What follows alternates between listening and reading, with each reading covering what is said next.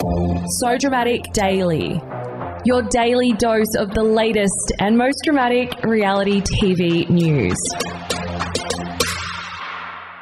Welcome to So Dramatic Daily. I'm Megan Pistetto. Coming up today, Sophie Keisha has a message for Maddie Garrick after their shock split, and nope, it's not a cryptic Instagram post.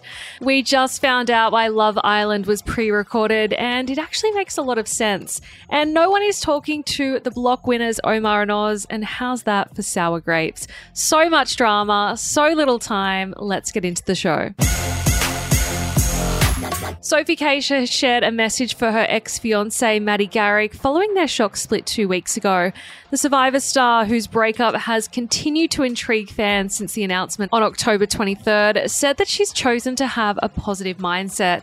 She told the Herald Sun, "While breakups are sad for everyone, I have chosen to have a really positive mindset. And I have peace knowing we shared a wonderful few years together, and I wish her all the best, both personally and professionally overseas." Instead of having a poor me mindset, the mum of two believes that every challenge in life will provide you with a lesson. She said, "You can either choose to stay the same or grow from it, and I promised myself I'd never let anyone break me again. I could play the poor me card, or I could look at the life I've built. I have 2 incredible children, a beautiful home, and a wonderful career. I really have everything I need." What an amazing way to look at this situation. Sending lots of love to Sophie. When fans discovered that Love Island was being pre-recorded this year, all hell broke loose. However, there was a very good reason for the format change.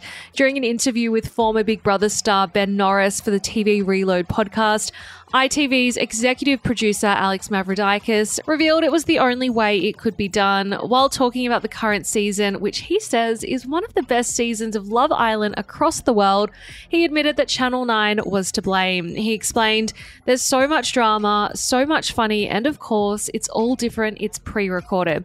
Which obviously it had to be because 9 wanted it on at this time of the year. If we filmed in Spain now, we'd be wearing snow jackets instead of bikinis, so we had to pre-record it. Even though the feel of the series hasn't changed, Alex admitted it was scary to pre-record because it was the first time the series had been filmed like this in any iteration of the show ever.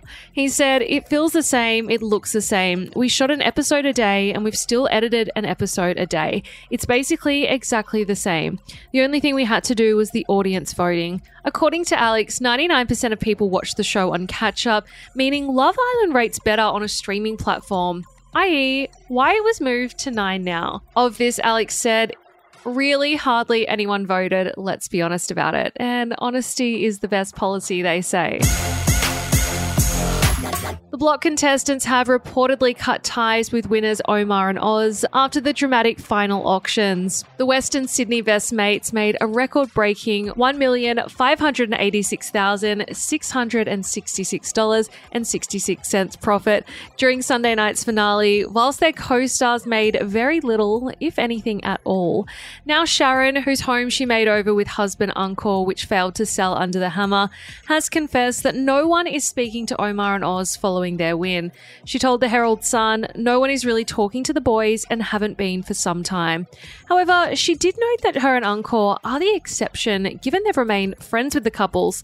She also recently shared a snap of herself smoking shisha with House 5 and their family. The former Neighbours actress addressed the cast relationship after Tom stated he wasn't down for a friendship with House 3. Tom famously and savagely said last month, "No one wants to hang around negativity, do they? I have no interest in pursuing a friendship with them." According to Sharon, the remark was quite unnecessary and nasty. Now, this all follows So Dramatic's reports that Tom's wife, Sarah Jane, accidentally sent a bitching text message about Sharon to the contestants group chat. And as such, it is no wonder that Sharon and Encore have hung up their reality TV boots for good following weeks of drama. Sharon admitted, "Absolutely no more reality TV for us, just the scripted stuff. We'll see what we do in terms of the lifestyle space, but this was one of those life lessons where we got burnt. We're grateful for the experience, even though it wasn't what we wanted."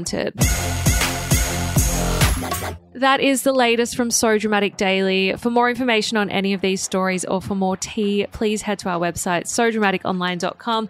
While you're there, make sure you've also signed up for our newsletter so you can get the tea delivered straight to your inbox every single day. And we're also on Instagram, Twitter, TikTok, and Facebook if you would like to keep up to date with the latest throughout the day.